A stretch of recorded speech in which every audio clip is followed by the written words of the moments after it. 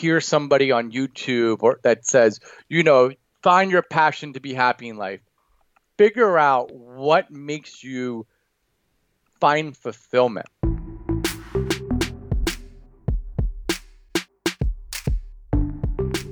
That was Mike Cohen, a certified health coach, a certified life coach, and a registered yoga teacher who wakes up every morning with a simple purpose to help others rediscover their powerful inner strengths.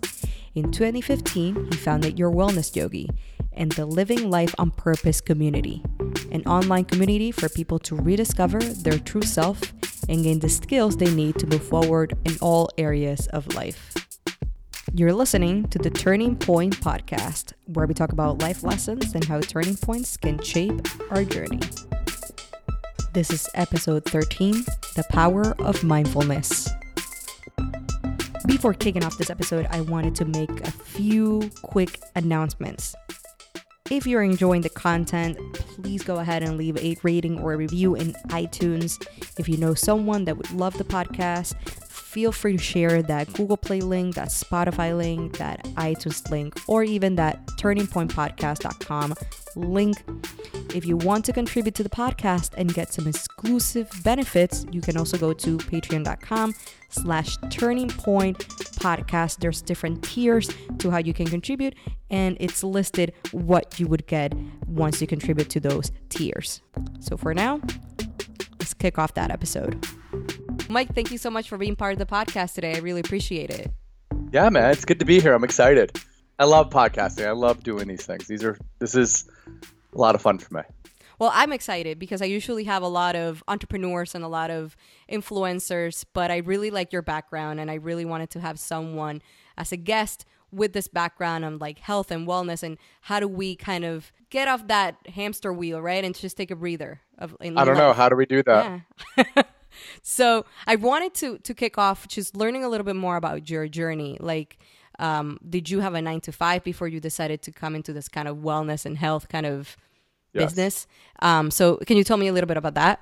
When I was in high school and college, I had really long hair and I had dreadlocks and a beard. And I was a postmodern hippie. And I graduated college and I really wanted to kind of go up to Vermont and explore myself and energy, and not in a negative way, but my parents kind of sort of motivated or convinced me that it was time for me to grow up and get a job. And so instead of me just getting sort of like a 9-to-5 job, I decided to then cut my hair, move into New York City. And I spent 15 years climbing up the corporate ladder and was at the height of my career a managing director for a real estate property development company. And I would work, 80, 90 hours a week. And I was overworked, overwhelmed. And I was pretty much over it. And that's when I decided to start to see what my life really would be like if I wasn't just trying to accomplish and get more. I was at a stage in my life where, I had everything I needed. On paper, I looked very happy. I had a nice brownstone apartment overlooking the park. I had a summer share in the Hamptons. I had nice vacations in the Caribbean. I had really nice clothes and really good friends and a really nice girlfriend. But it was just all about just consuming more. It was about when are we going to go to the nicer restaurant? When are we going to go to the cooler bar? When are we going to go to the cooler vacation? And I was like 32 at the time. And I was like, this can't be it. This can't be the rest of my life. It can't just be about more stuff. And that led me down this rabbit hole of, introspection and personal growth. So, and then after that, I guess you started doing some research on, kind of understanding this road that you're in, but you didn't start your business until a little later? Well, I was into yoga in college, and that carried over into my adulthood. So I've been practicing yoga since I was 18. Okay.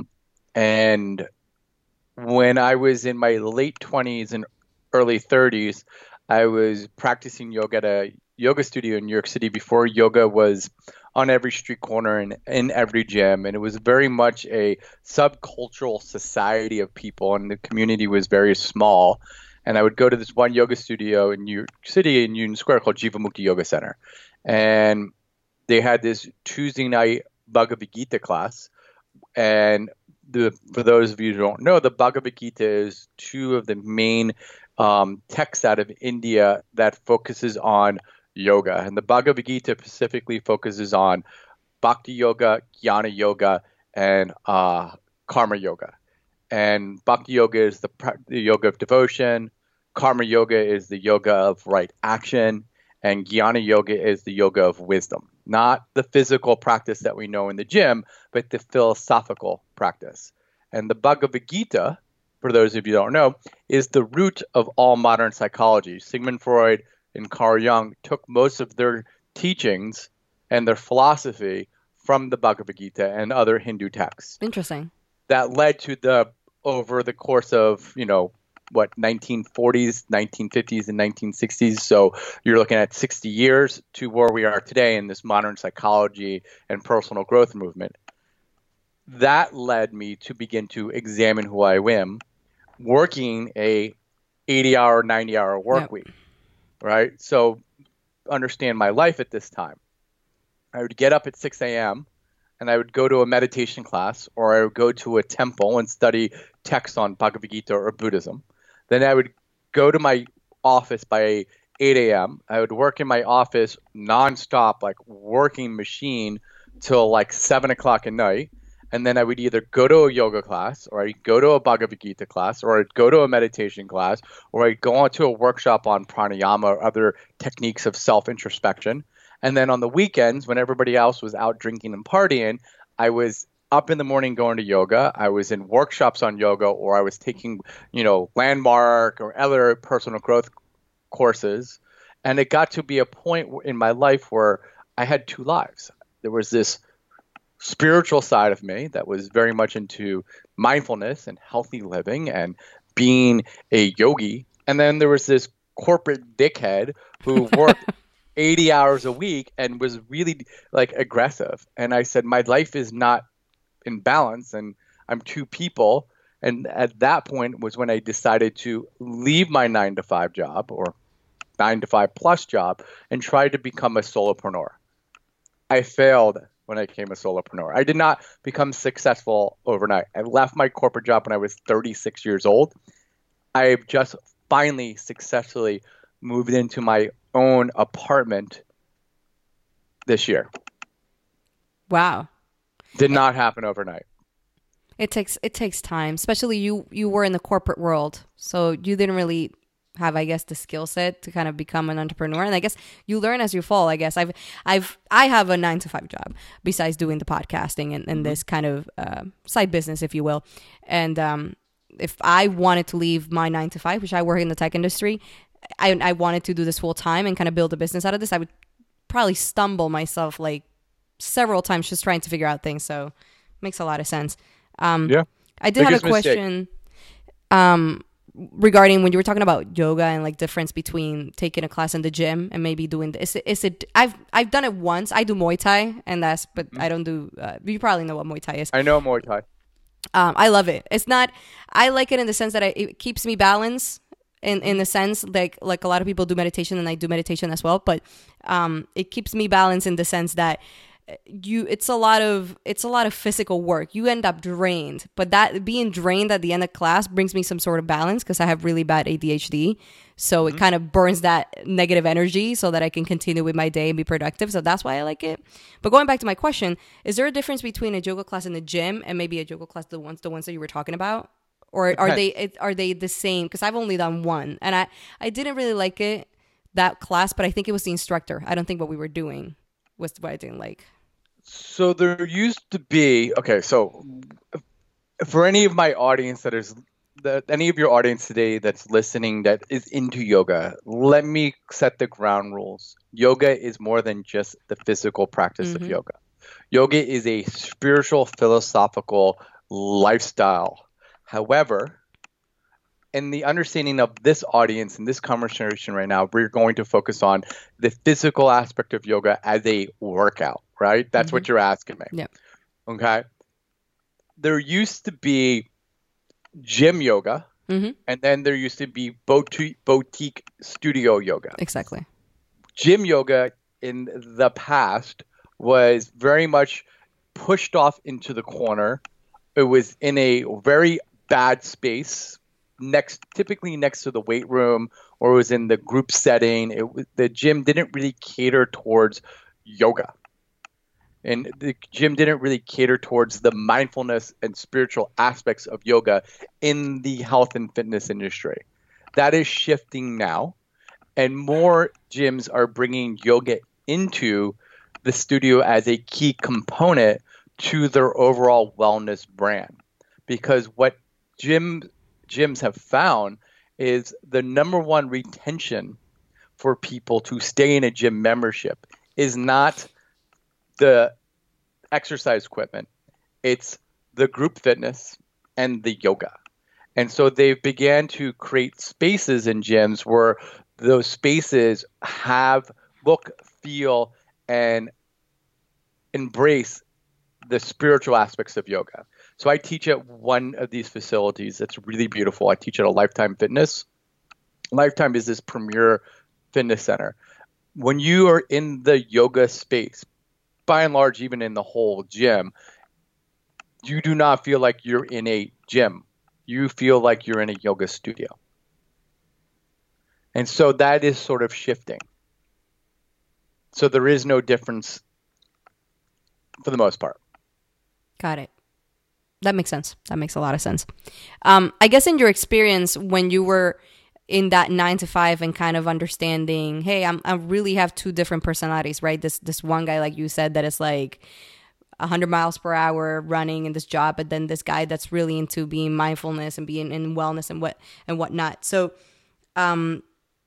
what would you say between that? I guess that experience of figuring both roles out is like the true key to wellness and happiness. Like, what was that, I guess, that moment when you were trying to figure out, like, I can't live like this because I'm super overwhelmed and stressed out, but at the same time in the weekends, I feel great because I'm not at work and I can focus on practicing meditation and whatnot that kind of brings me down. Well, let me just clarify something. I still work a lot of hours. I start my day at 6 a.m. and my first business project is at 8 a.m. So I'm up at 6 a.m. for 2 hours in the morning. And I'm not done with work until 7, 8, sometimes 9 o'clock at night. So I'm still working a lot of hours because I work for myself. And any entrepreneur will tell you that when you quit your job, you work more. Now, my mission and what I'm trying to set up, and I'm hoping is going to happen in the next 3 years, is as my brand increases and I begin to attract higher value projects, I will be able to decrease the number of hours I work because I will increase my income, which will mean that I can then begin to outsource work projects. So I do not want to increase my income and maintain my work level. I want to increase my income and decrease my work level, allowing other people to come take over aspects of my business that I don't have to do, like blog posting, podcast editing, social media, account fault services, like billing. Those things I can get rid of over time, and I can focus on what I do: life coaching, yoga, mindfulness, podcasting, public speaking. That's the goal. The question that you asked me was, when I was working 80 hours a week and I was out of balance in my life, and I decided to change my life and become a yoga teacher and a life coach, what is the answer, or what is the secret to finding happiness and fulfillment? I don't know. I know this is a question people always say. Follow your passion, find your purpose. And that's just not the correct thing to say to someone. It's really great to go up on a stage or on a podcast and say, you know what, if you want to be happy in life, figure out what you want to do in life, follow your passions, and everything will work out. we're not supposed to always do follow our passions. I became a yoga teacher after 10 years of practice, or excuse me, 20 years, but really 10 years of hardcore dedication to my practice before I even considered being a yoga teacher. Like it wasn't even like, oh, I love yoga. That's my passion. I'm going to go start a career. Mm-hmm. It was after 10 years of this being like, that's where my life is now. So I'm going to go do that. I'm not here anymore. When I worked in my corporate job, I did like my job. I loved working really hard. I wasn't unhappy in that experience. I was unhappy in retrospect because what I do now is more in line with who I am as a person.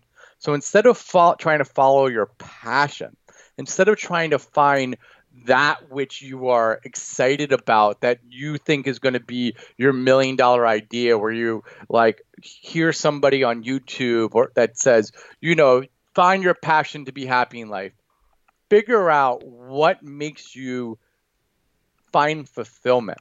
And so fulfillment is you being a family man or a family woman, but you still got to pay bills. Then get a job that's going to be 9 to 5 so you can then spend more time with your family.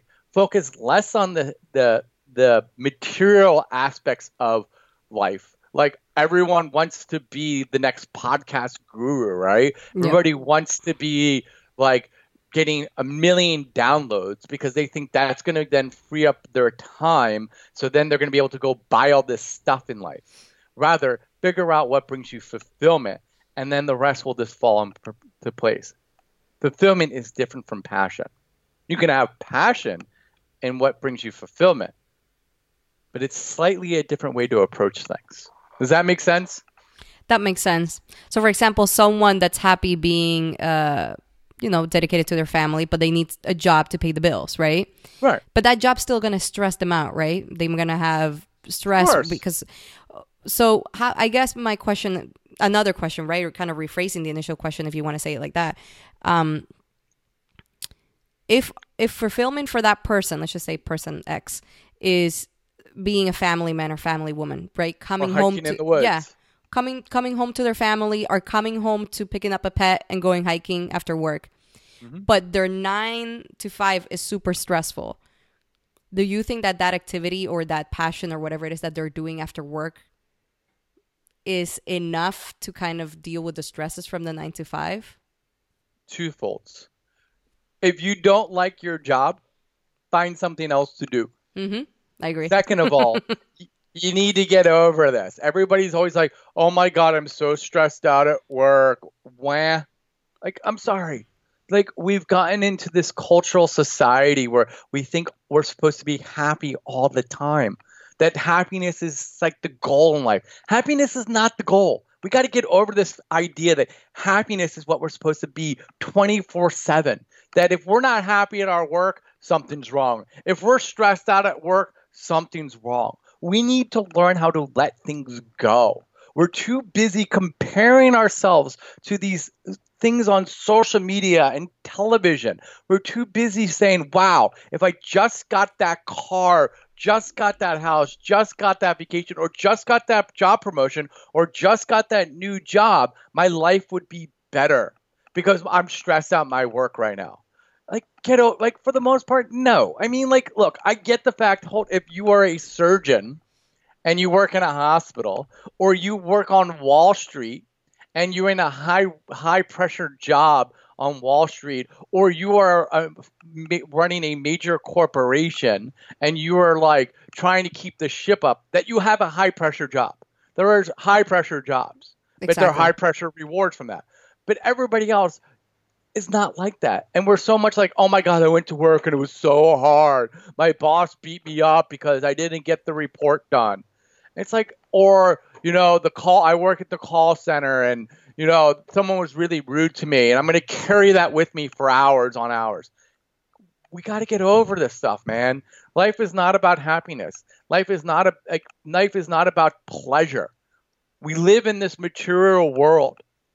We're not of this material world, which means that there's one fundamental truth in this material world that you cannot escape, and it's death. We're all going to die one day. Okay? That's something we can never escape. It's impossible. So because of death, that equals change. Okay? Because death is change. So everything in your life is going to change. You're going to change where you live. You're going to change how your body is. You're going to change the relationships you have in life. Okay? So you're never always going to be happy. You're never always going to be stressful. So you need to get over this fact that, oh my God, when I go to work, I'm so stressed out. Like, get over it, man. Like, breathe. Practice some yoga. Exercise. Eat healthy. And stop thinking that because your job is a little hard, that something's wrong with you.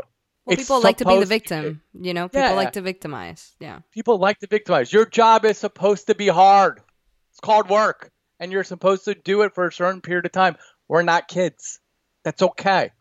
It's learning not to carry it with you, right? When we do stress, we do stress. We need to learn to let it go. Then we do happiness, and then we let it go. The more we cling to happiness, the more we reach for happiness and reach for pleasure, and the more we're like, oh my God, I'm just going to get that, the more we're going to be stressed. The more we're going to have anger and sadness. Okay, let me explain this in one final detail. Mm-hmm. Simple example, clothes. We all need clothes, right? Okay. Most people feel a void with buying tons and tons and tons of clothes. Yes. They overshop. Yes. Right? But they don't wear it. They don't wear it because they're clinging to that pleasure. Right? That's what they think, that's what will make their life purpose. Instead, buy a couple these pieces of really nice clothes instead. And then take the rest of your time to connect with the people in your life rather than the things that you own. When we reach, we fall. Yeah, that is a very minimalist approach. And I myself consider myself a minimalist. I don't, for me, it's not going out to a store and buying something. Like when I go to a store, it's because I need that. Maybe I'm going to like a wedding, so I need that pair of shoes or I need that shirt or whatever it is. But I just don't go and buy stuff just collected. And I recently started to become more of a minimalist, and that's when I started to clean up my closet and get rid of a lot of stuff and sell stuff and do garage sales and whatever it is, or even donate it. But a lot of people don't want that mindset. For them, it's like, well, I work, so I'm going to get that car that I want, or I'm going to get this house that I'm not even going to use 50% of that space. I'm going to justify my jobs by buying more things. Exactly. And that doesn't really bring you joy. And lately, I've been trying to kind of separate, at least for myself, this is what I've been applying to my life, separate myself, or at least change my expectations on certain relationships, because all they want to do is buy stuff. Like that's all we talk about. I'm like, but I don't want to go out for a drink with you if all you're going to talk to me about is about the latest car you got. Like, let's talk about life. Let's talk about meaningful things, right? Like other things that are not just buying and constantly talking about the newest and greatest thing you just got. Like for me, that's what's been working out for me lately. And I had to find that out for myself. I think a lot of people are not there yet, and they try to compare themselves constantly with social media. I think that's one of the biggest issues here. It's just people post the lovely times and the lovely vacations, but they don't post when they got fired from their job or when, they broke a leg or something like that. People post the lovely things. They don't want to see, you don't see people between that lovely vacation to the next lovely vacation. What happened during that time frame? We don't really talk about that. I like to keep things simple, man. I shop at 3 stores: Banana Republic, Lululemon, and Lucky Brand. Those are my 3 stores. I have 2 suits, 5 button-down shirts, 3 dress pants, and then I have casual clothes. But I don't have a lot. I have a small little closet. It's literally like, I don't know, how big is this?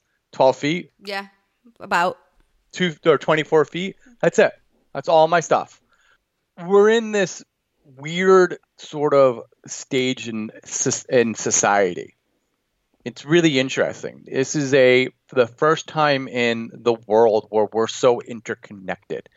20 years ago, I'm a Xennial, right? That's the new term. I'm a Xennial. I'm between a Gen X and a millennial. I'm a millennial. So. You're a millennial? I got a bad rep.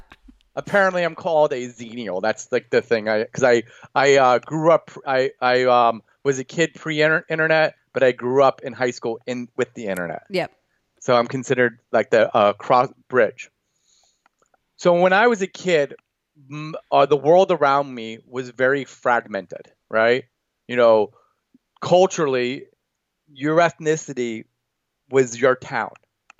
Your background was your town. Your sexuality was in your community, right? It wasn't all this interconnected sexuality, genders, ethnicities, religions. Everything was very much compartmentalized. When you went off into work as an adult, that's when things began to be the melting pot, and at least in America, but in Europe and to a degree. In the last 20 years, we've become so interconnected that we've been bombarded with all this information. At the same time, goods, products, the creature comforts of life have become so affordable that the average person making $8 an hour in the US or $2 an hour in another country has access to all the creature comforts of life. Your cell phone has more entertainment value, right? If you have a smartphone, an Android, an iPhone, than I had when I was a kid.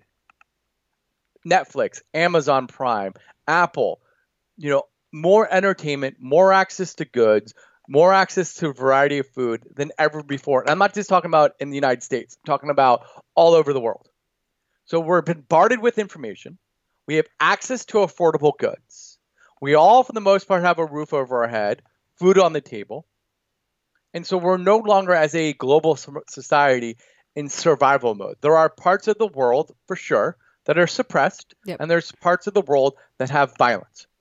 We know this, and that's very sad. But it's less now than it was 20 years ago. I mean, you've got to think about this. When was the last, we in America have been living with a war for 20 years now, and it has not changed our way of life.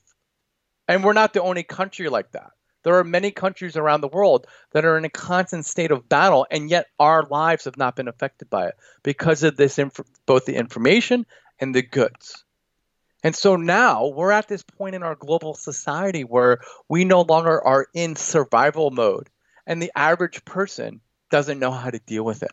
100 years ago, even 50 years ago, most people grew up in the town they grew up, lived, worked, and died in the town they're from. And if they went on vacation, they went on vacation 2 hours away from where they grew up. Yeah, they would drive to right? it. They would drive to it.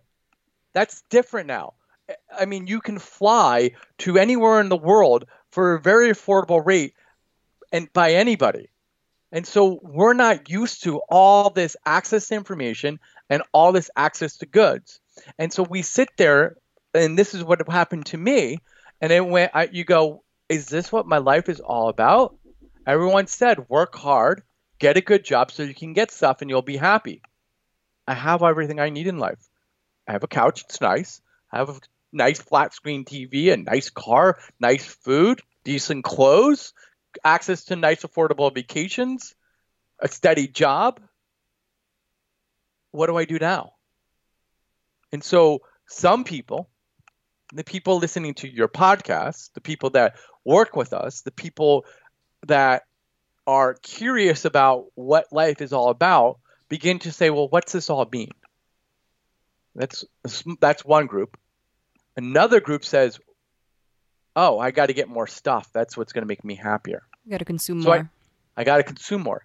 And then what happens is, where the negativity comes from, the stress and anxiety, is when the people around you, the people that want to be in power, the people that control Facebook, social media, Instagram, the news, politicians, leaders, say, all that stuff that you're acquiring that's going to make you happy, you have to follow me and listen to what I'm going to say, or those other people over there that don't look like you, think like you, and act like you, they're going to take your stuff.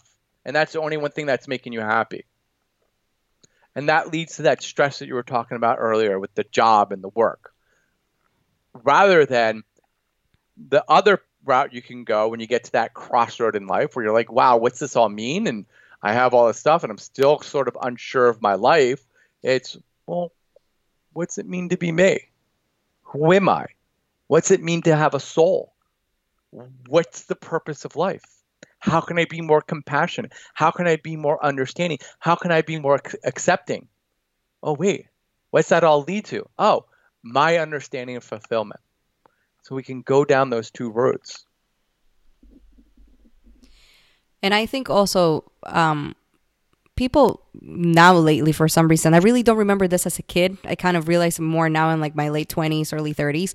People are more angry all the time, Yeah. like in the road, at work. People are just angry all the time. And you kind of want to be the change that you want to see in the world. So you want to be more compassionate. You want to be more giving. But then sometimes you're like, well, I'm doing all this. I'm putting all that out there. And then, all I'm getting is just constant people getting angry. But then that one day that you're like, maybe that day you woke up in a bad mood for whatever reason. You don't wake up happy every day. It just happens. You woke up and you're not in the best mood. And that one person, you go to a coffee shop and that's the one person that maybe was like, they gave you a free coffee. Because that happened to me. Like one day go into the city and I stopped to get a coffee and the cashier was like, oh, it's on us today. Go. And I'm like, out of the blue. You're like, cool. Yeah, I'm like, great, free coffee. Yeah. So I don't know. It's hard, I guess, sometimes to try to be that kind of change that you want to see in the world when all you're seeing is negative things because people are constantly angry. And a lot of people feel that self-improvement, it's like corny and like stupid. So they don't feel that I should self-improve and not be angry all the time. What can I do? And research and maybe go see someone in the wellness industry that can help me, or a life coach or a therapist, whatever it is. So some people don't want to do that, go that extra mile and kind of figure out what's wrong with me. And they get comfortable and they just roll with the punches. And they're like, maybe tomorrow will be better. But then maybe tomorrow what made you feel better is that you went and bought a new phone or you went and bought something. And that's what made you feel better that day. So then you forget about it. And then it's this vicious circle. At least that's how I see it, at least. Couple things I want to say here, and I want to try to keep my thoughts organized. First one, it takes 9 positive messages to overcome 1 negative thought. You have 50,000 thoughts a day. Okay? If you constantly plug into things like Facebook, Instagram, the news, television shows that promote, greed, you're going to have more negative thoughts. In order to overcome those negative thoughts, you're going to have to allow more positive thoughts into your life. Affirmations, books. So there's nothing wrong with going on social media. Social media is not the bad guy. Facebook is not the devil.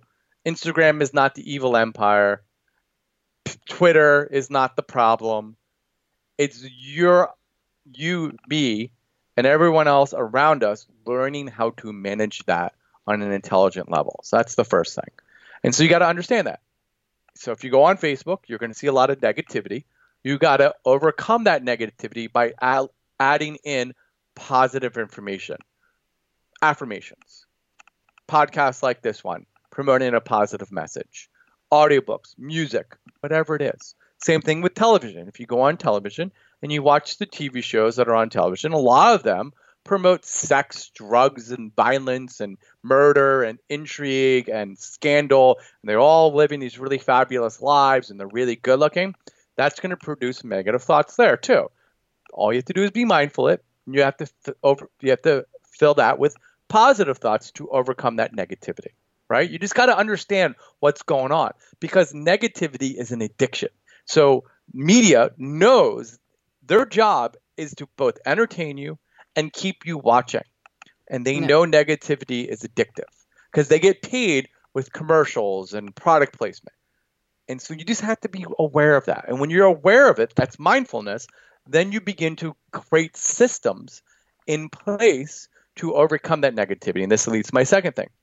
I hate the word self-development.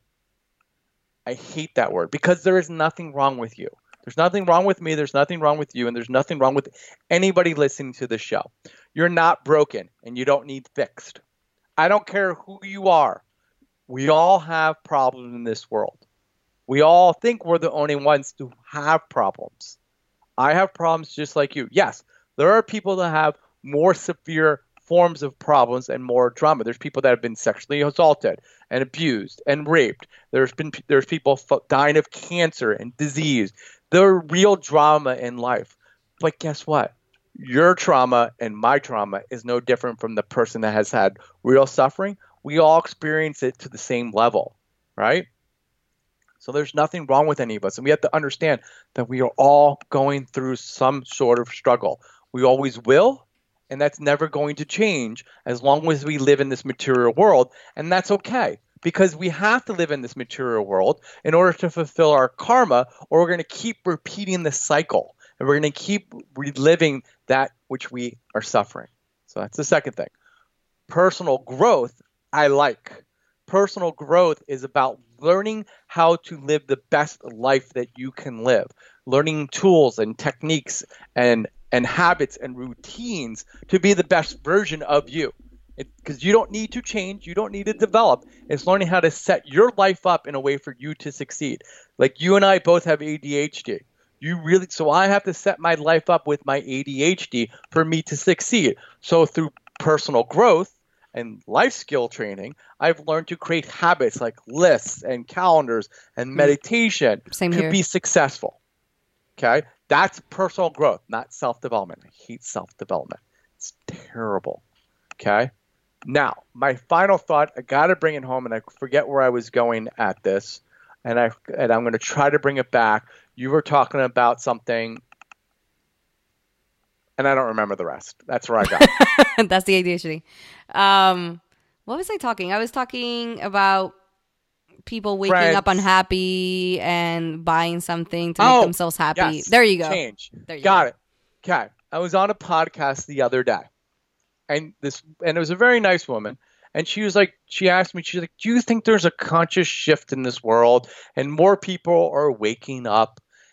And that's a very popular question in the new age personal growth industry. Everybody wants to feel like we're awakening, right? Like that's the word. I'm awoke, right? Like the acceptance of transgender, the acceptance of different sexualities, the acceptance of different race, ethnicities. The whole thing is like, I'm awoke. Yeah, I think there are more people aware and accepting of consciousness. But instead of focusing on, wow, everybody's waking up and the podcast movement and spreading a message of love, rather focus on how you can make the world around you a little bit better and stop worrying about everything else. So I can't control the person cutting me off when I drive to work. I can't, and that just happened when I was coming home. Literally, someone drove into my lane to drive around the mailman and almost hit my car and honked at me like I was some sort of jerk because he almost hit me. And I was like, I guess he's in a hurry. I hope he's okay. So I can focus more on my life and how I can make my life more peaceful, happy, and harmonious with the people I surround myself with, rather than focusing on worrying about being the change I want to be to change the world around me. Because I can't control the world around me. I only can control me. I can only control how I think, how I feel, and how I react. So I can only do that. I can't change anything else. So I can say, wow, I think I'm going to make the people around me better. I'm going to feel love and compassion. And I'm going to try not to react to negativity. And I'm going to do my best. Instead of worrying about the other stuff. Because that's just too hard. It's too hard. There's too much crap in this world. Too many people are overworked, overbooked, overwhelmed, frustrated, and listening to the negativity. And I can't change it. The most popular news organization in the world is known for a message of negativity. There's a reason why it's the most popular one. It has nothing to do with politics. It's because it gets people sucked in, right? Positivity and positive messaging is not addictive. Negative messaging is. It creates a level of stress and anxiety that produces a level of cortisol that is addictive. It's no different than heroin. But yet, then just let all that go and just focus on you. And going back to that mindfulness, what habits do you recommend people to do maybe on a daily basis, maybe as a morning routine or as an evening routine that can help them kind of achieve that letting go. Besides meditation, which is the most obvious Yeah, one, right? exactly. Like everyone's always going to be like, just meditate, learn to breathe, meditate. I don't know. It's different for everyone. I like to practice. So for me, I like to practice gratitude. That one works for me the most. And what I do is I first start with the people in my life that I'm grateful for. First, myself. I'm always grateful for me. All right, so whenever I practice gratitude, I always say this to myself, and I say it to my students, and I say it to my clients. We take a moment, bring our hands together, or place your hands in your lap, close your eyes, and let's be grateful for ourselves. And then I give a little pause and say nice things about myself.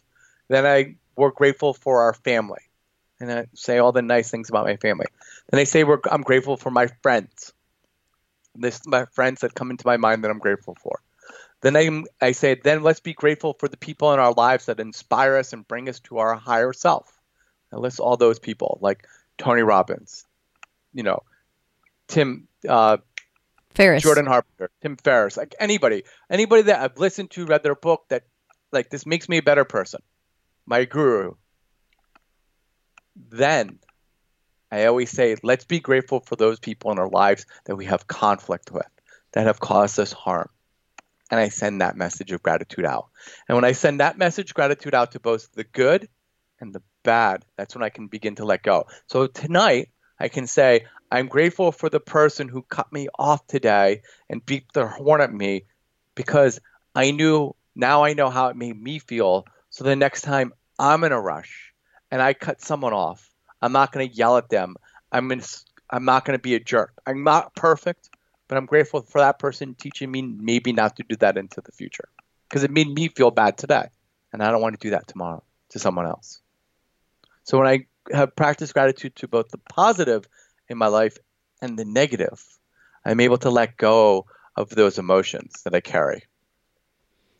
I like that. I really like that. And especially because I like that you said it, not everything works for everyone. And I completely agree with that, because when I say to people that I do Muay Thai, they are always like, that is such an aggressive sport. Why are you doing that? And I'm like, you're seeing it from the outside. You need to understand the sport. You need to understand why people do it. And you're going to see, yeah, it's hard. It's a hard sport, but it's not really to go beat people up in the street. That's not what the sport is about. They teach you to kind of train, and if you are going to do it professionally, you do it in the ring. This is not used to beat people up in the street when they anger you. That's not why I do it. So everyone's different. Meditation, Muay Thai, running. Some people love running. I hate running, but it works for them. I hate running. I can't deal with it. When people are like, if you see me running, someone's chasing me. Like, just like, there is no other reason why I would be running. Yeah. I don't know, but I have a cousin who loves it. She loves it. That's she, after work, before work, weekends, that's all she's doing. I'm a yogi. Yeah. So I like that but I wanted to ask, in your experience, what were those mindfulness habits that maybe people can kind of pick up that maybe they didn't know? I've heard of the gratitude one, but I haven't heard about it in detail like you were mentioning it. Well, yeah, I mean, like, meditation is the most obvious one, right? But the problem is meditation is the hardest one to get started. Yeah. One of the main obstacles for meditation, right? There are a certain number of obstacles to meditation. One of the main obstacles of meditating is actually meditating. Actually, not letting your mind think about something else where you're trying to meditate. See, that's the misconception. Really? Because that's all I've heard. When I started doing meditation, they were all about, if you are trying, so I heard two things. So I had two different apps that I was using. One of them was like, try to come back to being mindful, but the other one was like, don't judge yourself for thinking about something else. So they both gave me kind of a idea of what it was supposed to, like, should I just accept that I'm thinking about something and not judge myself? Because then I would feel bad about myself when I was thinking about something else instead of thinking of the meditation itself. Let's go into so there's many different forms of meditation. One of the forms of meditation I do is called japa meditation, where I repeat a mantra over and over again. Prayer is a form of meditation, right? Like, that is one form of meditation. Sitting in a temple or ashram or in your home and reciting a prayer over and over again is a form of meditation. That's not the meditation that we're going to talk about. You're talking about silent meditation. Yep. Okay. Now, if you were a practitioner of yoga or martial arts or a monk, and you lived a very quiet, sattvic life, meaning you didn't live in a home, you didn't have a job, you didn't drive down the highway, you didn't have an iPad, you were not connected to the modern world, and you lived a very secluded, very peaceful world. We call it in Sanskrit, the word is sattvic, and you lived a very monastic life. You ate very peaceful monastic food that's very mild and bland, because if you eat foods with spices, you're going to have a racy mind. If you eat foods that are very toxic, Burger King, you're going to have a very dull mind. And so you would eat foods in the mood of goodness, with not a lot of spices, very mild. You lived a monastic life. You ate very clean. You did a lot of yoga and you stretched out your body, and you lived like that for 5, 10, 20, 30 years. Like in a monastic, isolated world, you would probably be able to get into a state of dharana or pure meditation where you would be absent of thought. That is not what you and me and everybody in the Western world is trying to do. This goes back to my original statement. You have over 10 or 50,000 thoughts every day. Okay? So you have 50,000 thoughts, and your mind is like an iceberg. Okay? The tip of the iceberg is the conscious mind, and that's what you can see on the surface level. That is maybe 1,000 thoughts a day. Most of your thoughts are on the subsurface level of the mind. And then you have different layers of the subsurface line. These subconscious mind's thoughts have different purposes. One of those subconscious thoughts is what we call in Sanskrit samskaras. These are these habits and routines that you form. So like an example of a subconscious thought that served you. When you get up in the morning and you want to go to the bathroom, do you consciously walk down the hall, open up the bathroom door, turn on the light, lift up the seat, sit down and do your business, or you just kind of go on autopilot? You go on autopilot. Yes. You're not thinking, right? These things are not. We'll give it another example. When you're driving to work, your first day at work, right? New job, you get up in the morning, you put your nice outfit on, you get in the car, you put the address in GPS, you're consciously driving to work, you're making the right turn, you're making the left turn, you get to the office, you walk in, you're aware of when you walk into the office, you get to your desk, you sit down. You're very conscious the first day. Do you think you're like that in 6 months? No. The action of getting to work is a subconscious action. Mm-hmm. That's what we call a samskara. All of your subconscious thoughts are pre-programmed into you. Okay? Various experiences in life create different samskaras, and you don't know what they are. And sometimes it's very simple, very benign things, like you come home one day or you go to the mall and you buy a really nice piece of clothing that you've been thinking about for a very long time, and you've been saving money, and you go and you buy it and you put it on, and you go out and you go to your friend and you say, "Hey, what do you think of this outfit?" And your friend says, "Dude, you look ugly in that." Right? And you don't know what's going to happen, and sometimes those thoughts get triggered and programmed into you, right? And then that always carries with you, and you always think you're ugly. When I was in second grade, my second grade teacher said I was stupid.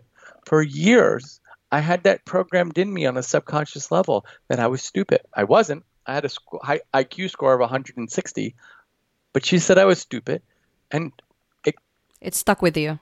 Right. And so we get into meditation to examine those thoughts. Right? So, and that's why people don't like doing it, because it's very painful to go inside and see all that negativity. And we all have it.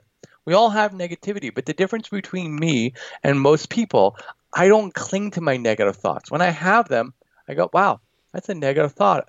Let me let it go. And it comes back. I have the same thought. I go, wow, that's a negative thought. I had that one last time. Let me try to let it go again. Then it comes back again. Wow, you're back again. I don't really need you in my life, what you're here. Why do you keep coming back? Let me explore why you're there. Where did you come from? Meditation is that exploration. And in the beginning, when you meditate, you're going to think about your groceries. You're going to think about your responsibilities. You're going to think about your job. You're going to think about your family. That You're going to to-do think list about of your the friends. day. The to-do list. Over time, if you meditate every day on a regular basis, you're going to begin to peel back the layers of the mind, and you're going to begin to see the subconscious thought patterns that come up. And then over time, you're going to be able to let go of those negative thought patterns because you're going to be able to get to the root of where it was planted and reprogram that root. Once you have that thought pattern, you never get rid of it. Once you have that thought pattern, you can't get rid of it. You only can change the synaptic pathways. You can change which ones are firing and which ones are not firing, but you cannot change that which was created. And I love what you were talking about a little bit about emotions. I remember I had a conversation with a psychologist once, and he said something to this. If I'm paraphrasing a little bit, but he said something to, if it's hysterical, it's historical. So if you're battling something that's really bad, and it's a story, it's something that happens. Something happens. Someone said something, and you saying that about the negative thoughts. Like, okay, I let it go once, I let it go a second time. But if you're constantly coming back, I really need to figure out why. It's a little bit deeper. And but most of that's not even that big of a deal, really. It's just sort of like things that are in passing, where like you come home one day and you're really excited, you got an A on an exam, and for whatever even reason, your loving mom or dad was having a bad day, and you were all excited, and you said, "Look what I did," and they snapped at you over something, and that created some sort of negative impression in your mind that got implanted. It's not always like these big dramatic events. Sometimes it's just little kind of nuances where like you're in line at a grocery store or something, and somebody said something to you and it gets planted in your mind, and you're like, wow, and that just sits there. And meditation begins to peel back those layers. That's why people are like always like think they can't succeed, and they're like, I'm bad at adulting. I'm like, who said you're bad at adulting? Oh, because I don't get this one thing done. Well, that doesn't mean you're bad at adulting. That just means you're struggling at one thing, and you don't know where that plant comes from, and that's why you have to begin to explore that and go into meditation. There's no other way to do it. I wish there was. It'd be so much easier if I can just plug you into a computer and be like run a diagnostic and go, oh, here's what's wrong, and here's where those problems arise from, and let's like kind of change the programming. The human mind doesn't work like that. Our diagnostic is run when we're able to find space between the breath, to find it in the silence. There's no other way around it. And if you really want to find some growth in your life, you got to get into meditation. And if you're failing, this is an entrepreneurial podcast, right? Entrepreneur, influencers, creatives, that's mostly. Right. So for those of you listening to this podcast and you're an entrepreneur and you're a creative and you're struggling, the only way to figure out why you're struggling is to step into that silence. There's no other way to do it. Most entrepreneurs and creators that I talk to, they meditate. Like that's one of the things that they talk about.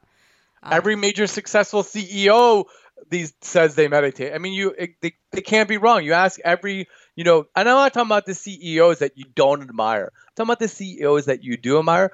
And, everybody's like, well, what do you do? And they're like, oh, I meditate every day. Well, why? Well, it makes me a better person. It makes me a better husband. It makes me a better wife. It makes me a better employer. It makes me more compassionate when I get to examine how I'm affecting people in this world and how people affect me. Meditation only makes you a better person. Yeah, I agree. It also makes me calmer, I feel like. I don't know, it makes me more, if I don't do it one day, because I'll do it 2 days and then I forget. It's like a week and then I didn't do it, and I can tell the difference immediately.